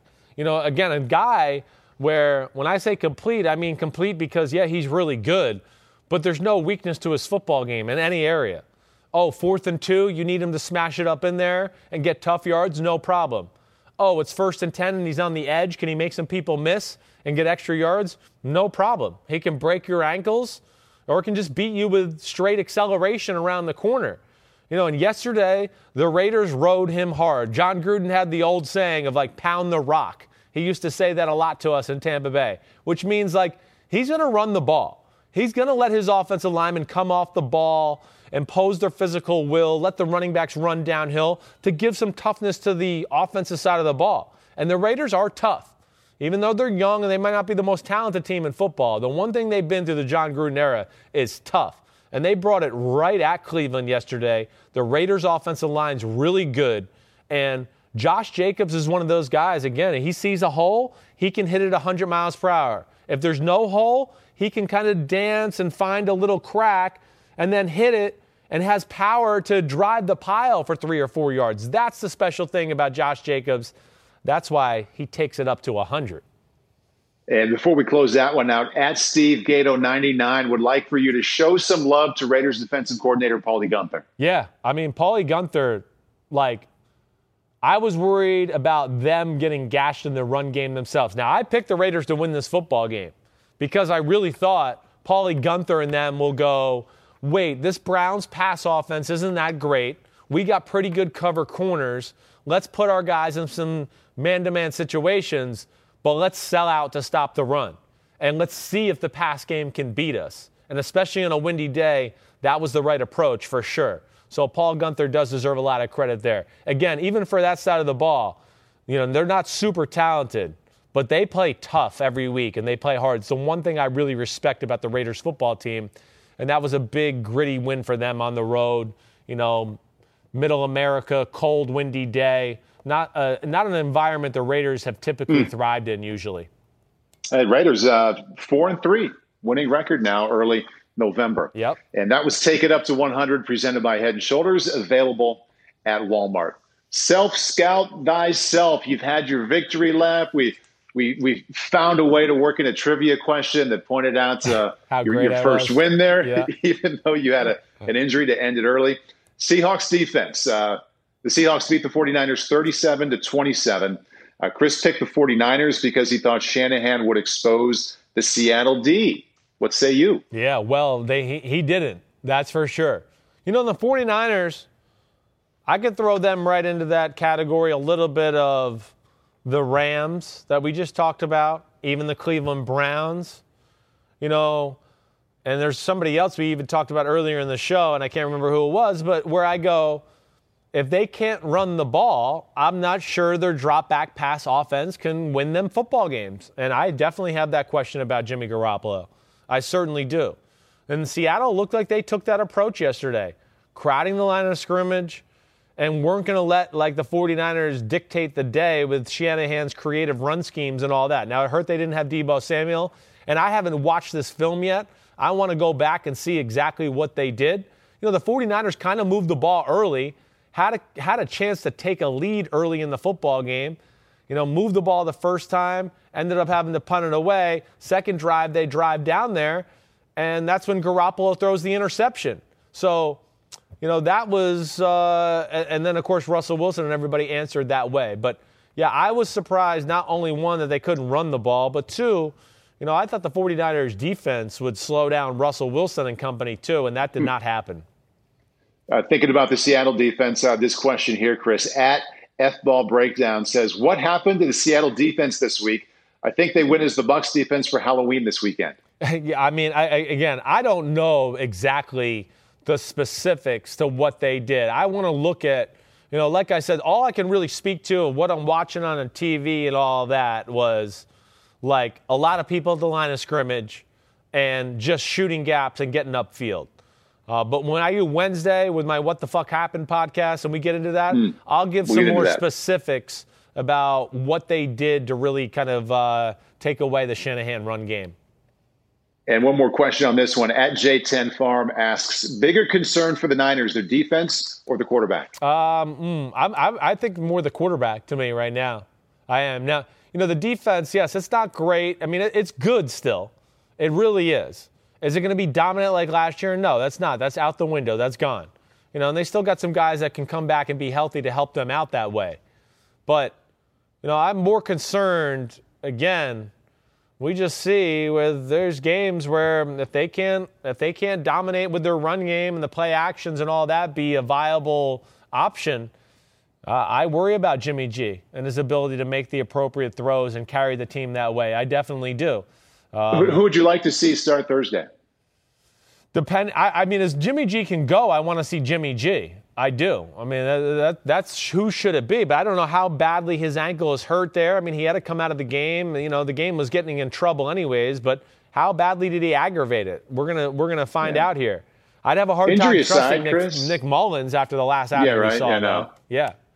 I mean, injury aside, and that's probably going to play most into whether he plays Thursday against Green Bay. But I've been pretty heavy, outside of this podcast, on this podcast, and defending Jimmy Garoppolo, saying he's not a great quarterback, but he's absolutely the guy you're going to play for the next few years. There is more good than bad. There's a lot to build upon. I see some weeks go by where I'm like, maybe I'm not right there. Maybe I should back off a little. I would tread lightly. I would. I don't know where this goes either. I really don't. I'll be excited or interested to see what my buddy Kyle Shanahan does. But I still think this second half of the year is still we're evaluating Jimmy Garoppolo. I don't think he's done anything to just go, he's our guy. It's free pass. He's our guy next 2 or 3 years, no matter what. He's already done enough. I don't think he has. I think Jimmy Garoppolo, I mean, again, if they were looking or flirting with Brady last year after the Super Bowl, what would lend us to believe they wouldn't do that again, right? So that's where I will be intrigued, and I think Jimmy Garoppolo is going to have to finish somewhat strong, unlike the guy on the other side, okay, who is Enfuego. And they got back to Russell to DK, Russell to DK, Russell to DK. They must have been pissed off about what I talked about on Wednesday last week. How did we let Arizona play man-to-man on DK like that and not take advantage of it more often? And yesterday it was like they were going to prove a point. They were like, you're playing man-to-man? We're going to throw it with him. We're going to throw it to him. Yeah, right. Yeah. And they should. They should wear that out until somebody starts to double cover DK Metcalf. And then it's just going to make their offense that much better and that much more dangerous. And hopefully they learn their lesson. I think our buddy Mike Florio was kind of kidding early this morning on PFT when he says, MVP talk back. We don't know if it's MVP DK Metcalf or MVP Russell Wilson. I mean, who is the MVP of that offense to you? No, it's Russell Wilson. It is. But I think DK Metcalf, and I don't know if you saw this part of the show yesterday, or today at least, I think he's taken the lead on, I think he's the best receiver in football. I do. You said that about 3 weeks ago. I mean, so I'm going to give you a little credit for not pointing it out after he's had 1 million catches the last couple. Yeah. You said that a month ago. Thank you. I think the big thing is if you gave me one guy and you go, hey Chris, you're quarterback of a team right now. Here's your first pick at wide receiver. I think I'd have to go with DK Metcalf. What can he do? Short passes, touchdown. Jump balls, touchdown. Intermediate passes, across the field, turn the corner, tight rope, touchdown, what? Like, everybody in football goes out of bounds there, except for maybe him and Tyreek Hill, except he turns the corner and scores. And, I just think he's a really, really special player. 9th receiver taken. I'm going to say that a few more times. And Pete, see it for the next show if we can go back and find that soundbite, and I'll put a date on it. I think it was 3 or 4 weeks ago where Chris, and I was sitting next to him. I could tell it might have been the first time the words actually came out of his mouth. He kind of was a little hesitant, but I think he did say that DK was the best receiver in the game. So that's a project for next week. Carson Wentz. Oh, breaking news from PD. Jimmy G out indefinitely. Nick Mullins, based off of what he did yesterday, is the guy. Your thought on the Niners now without Jimmy G? Wow. Well, listen, I liked Nick Mullins, except for just what I saw a few weeks ago in that Eagles Sunday Night Football game that scarred me to where, it's not official. I mean, it's not it could be C.J. Beathard. Right. Exactly. Right. Yeah, it could be C.J. But, I mean, either way, they're without Jimmy Garoppolo for the foreseeable future. Wow. So that means he must have aggravated it pretty good. And I think there was about 2 or 3 times yesterday where he did aggravate it. So we shouldn't be shocked that we saw this. But that's big news. And then it's just the 49ers. That kind of just wraps up their whole year. Guys injured just constantly and them having to battle through it. Last place in the NFC West. You see that changing at all? I do. I'm not giving up on the 49ers. I'm not yet. No, I still think there's enough talent in there where they're going to hang around this playoff picture. I would be shocked if they just fell out into no man's land. Okay. Jimmy G, high ankle sprain, out indefinitely. We're still self-scouting thyself here. One more topic. Carson Wentz, Eagles beat the Cowboys 23-9. In your top 40 quarterback countdown that we had fun with this past spring, you have him ranked number 6. He hasn't looked like it. He hasn't had the team around him. I mean, it's hard to name his receivers from start to finish. Right. But thinking about the Eagles and thinking about that 6th rating, that 6th ranking, what do you think? Yeah, well, I think, he's not one of the 6 best quarterbacks in football right now. I will echo what you just said. There's not much there to help him. Again, I like Boston Scott, but Boston Scott's a backup running back for every team in football, maybe the 3rd running back, and he's their feature guy. And then you talk about lack of weapons, the banged-up offensive line. So I am a defender of Carson Wentz because he makes a lot of unbelievable plays when he's talented. He does. But how can you defend some of the things he did last night? Right. How can you defend it?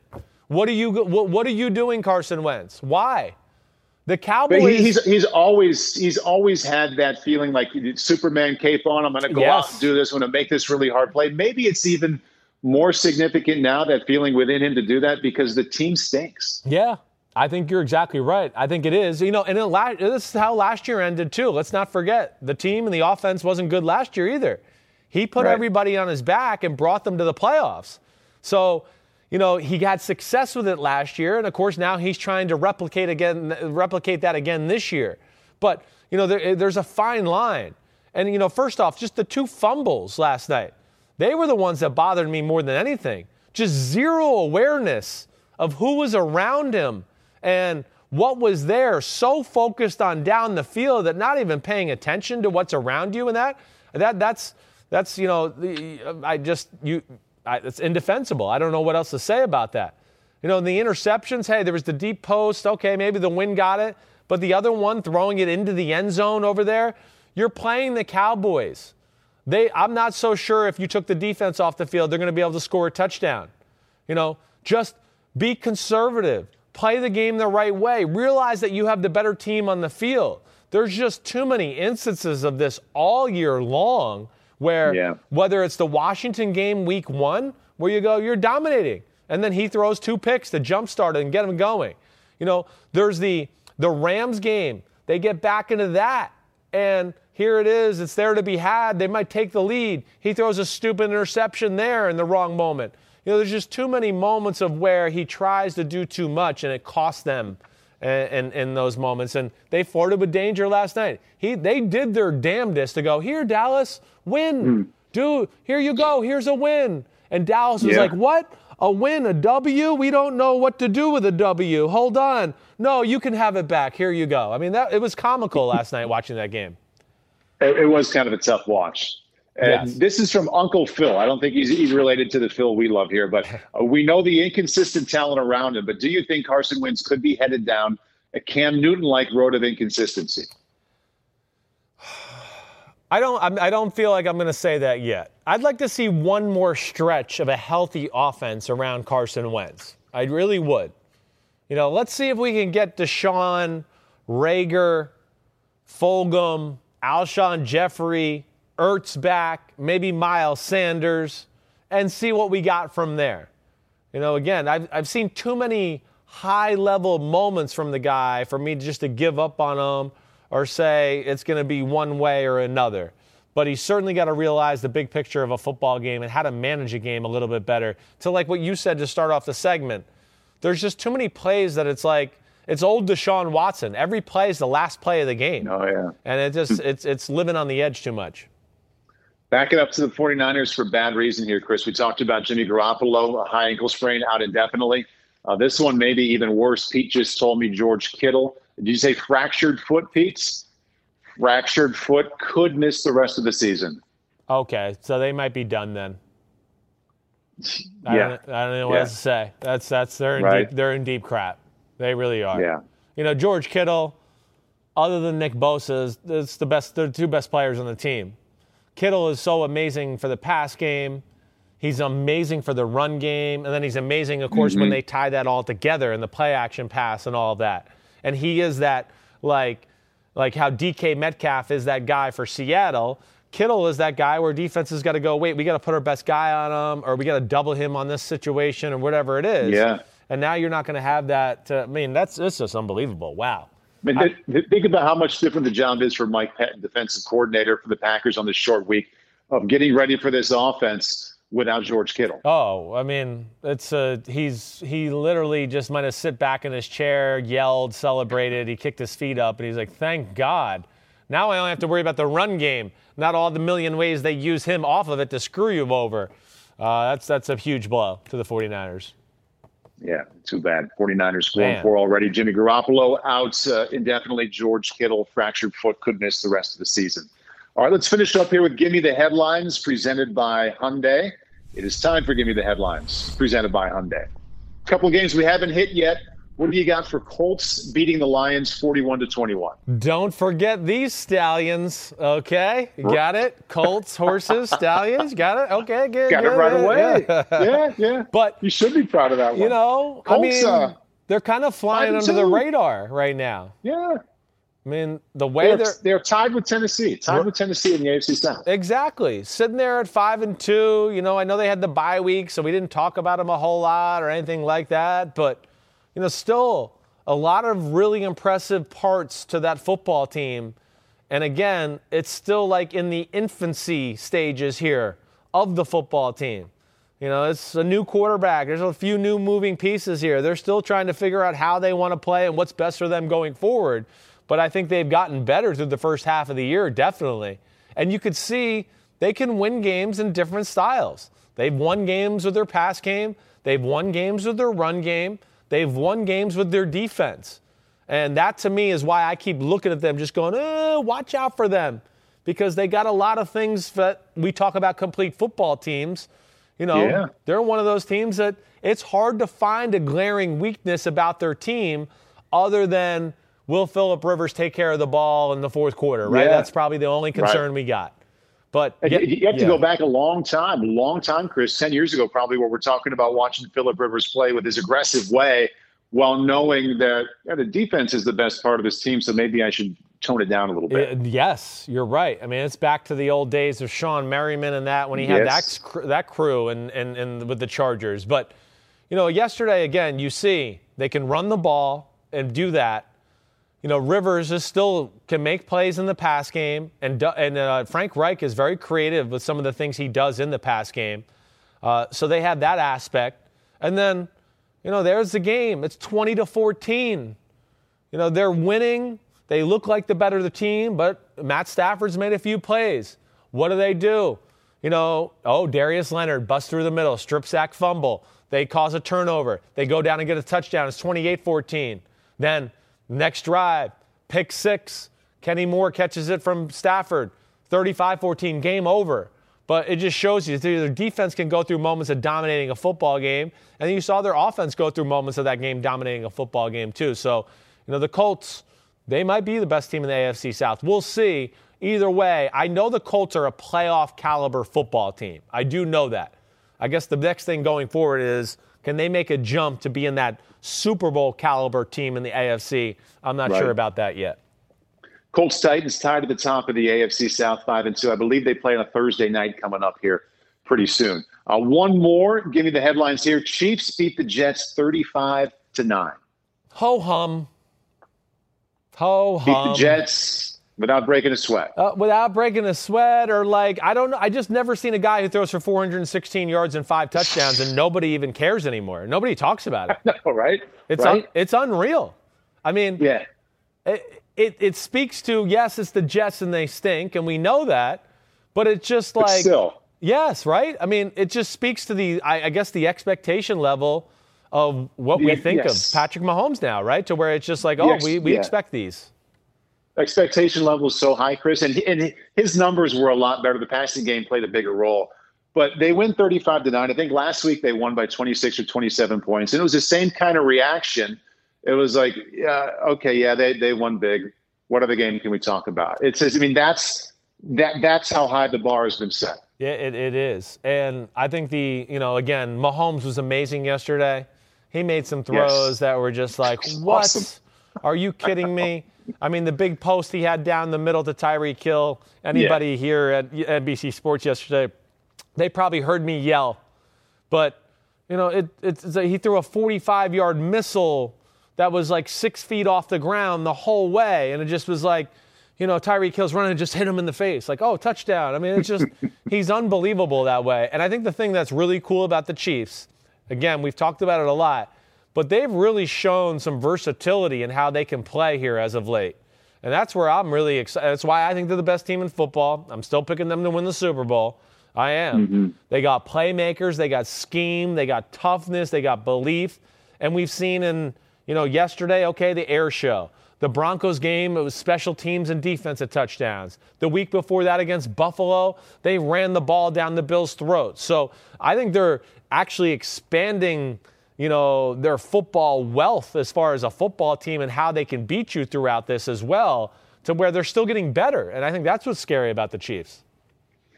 Number one team over Pittsburgh. I know you just think they're the best team. Yep. I'm taking them, and I think actually they're a tough matchup for Pittsburgh. I think they match up very well because Kansas City can pass protect. The Steelers can't play man-to-man, and that usually lends to either Mahomes throwing rifles into your zone coverage or just extending the play and then manipulating your zone coverage and then throwing the rifle. And, and that's where that would be a little scary to me. And then, of course, the Chiefs defense, we don't talk about it enough, but they can shut people out, and they're physical and tough and cause plays. I still think they're the best team in all of football, in my opinion. Okay, as we come closer to wrapping this up, congratulations for knowing the other lefty rookie quarterback to win for the first time. That was you. Who turns 65 tomorrow? You believe that? The big fucker turns 65 tomorrow. 65. Yeah. Big. What are you going to get him? I don't know. I need to ask my wife what she might have got him. I don't know yet. I don't think I've gotten him anything. At least she hasn't told me. So I got to figure that out here real soon. 65, that's, the old school, you retired 65. I mean, there's a funny gag gift or two or three that you can get him. You're right. There is some gag. He doesn't want gag gifts, though. I got to, last year I got him some basketball sneakers. He loves to, Does he play hoops? No, but he loves to. I'll come over in some sneakers, and oh man, those are great looking. I really like those. And then, about an hour goes by, and he goes, "Hey, take off those shoes. Let me try them on." So he tried. Oh man, these are amazing. Oh my gosh, who makes these? And I only wear Nike, so I'm like, these are Nike. And oh man, these are great. I'll get you some, Dad. Okay. And that's usually how it works out. And then I end up buying him some basketball sneakers to wear around. You're going to at least call him, right? Oh, of course yes. I mean, we might be going to his house. I'm not even sure what our plans are yet. I got to figure this out. I don't know. You got to figure it out, or you have to ask your wife? Yeah, both. Exactly. Both. Yeah. They both usually go together. Monday night, Tampa Bay, New York Giants. Kind of a rhetorical question. Who you got? Yeah, well, I'm going Bucks. By how much? Because it's windy. It's windy out here right now. Yes, I'm going to say 31-17. Something right in that range. But, that's the greatness of the Bucs, too. First off, Brady can throw it through the wind, just like we talked about with some of the other quarterbacks earlier.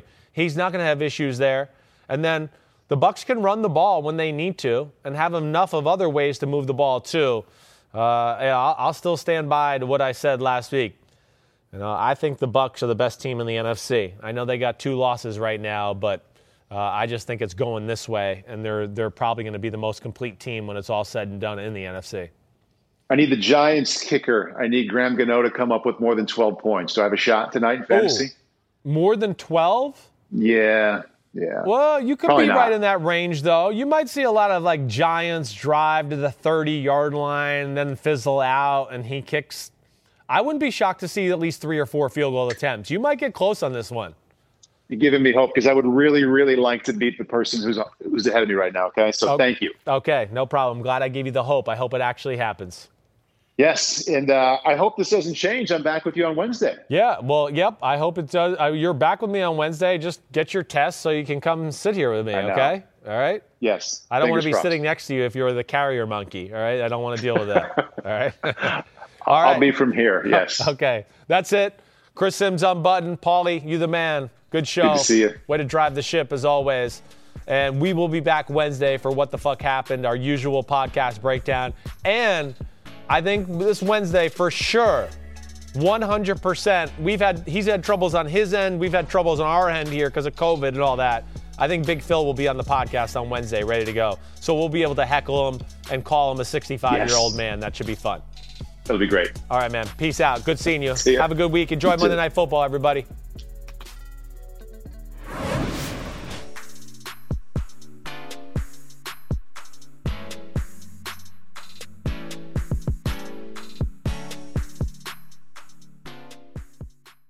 The longest field goal ever attempted is 76 yards. The longest field goal ever missed? Also 76 yards. Why bring this up? Because knowing your limits matters, both when you're kicking a field goal and when you gamble. Betting more than you're comfortable with is like trying a 70-yard field goal. It probably won't go well. So set a limit when you gamble and stick to it. Want more helpful tips like this? Go to keepitfunohio.com for games, quizzes, and lots of ways to keep your gambling from getting out of hand. Life is a highway, and on it there will be many chicken sandwiches. But there's only one McCrispy. So go ahead and hit the turn signal if you know about this juicy gem of a detour.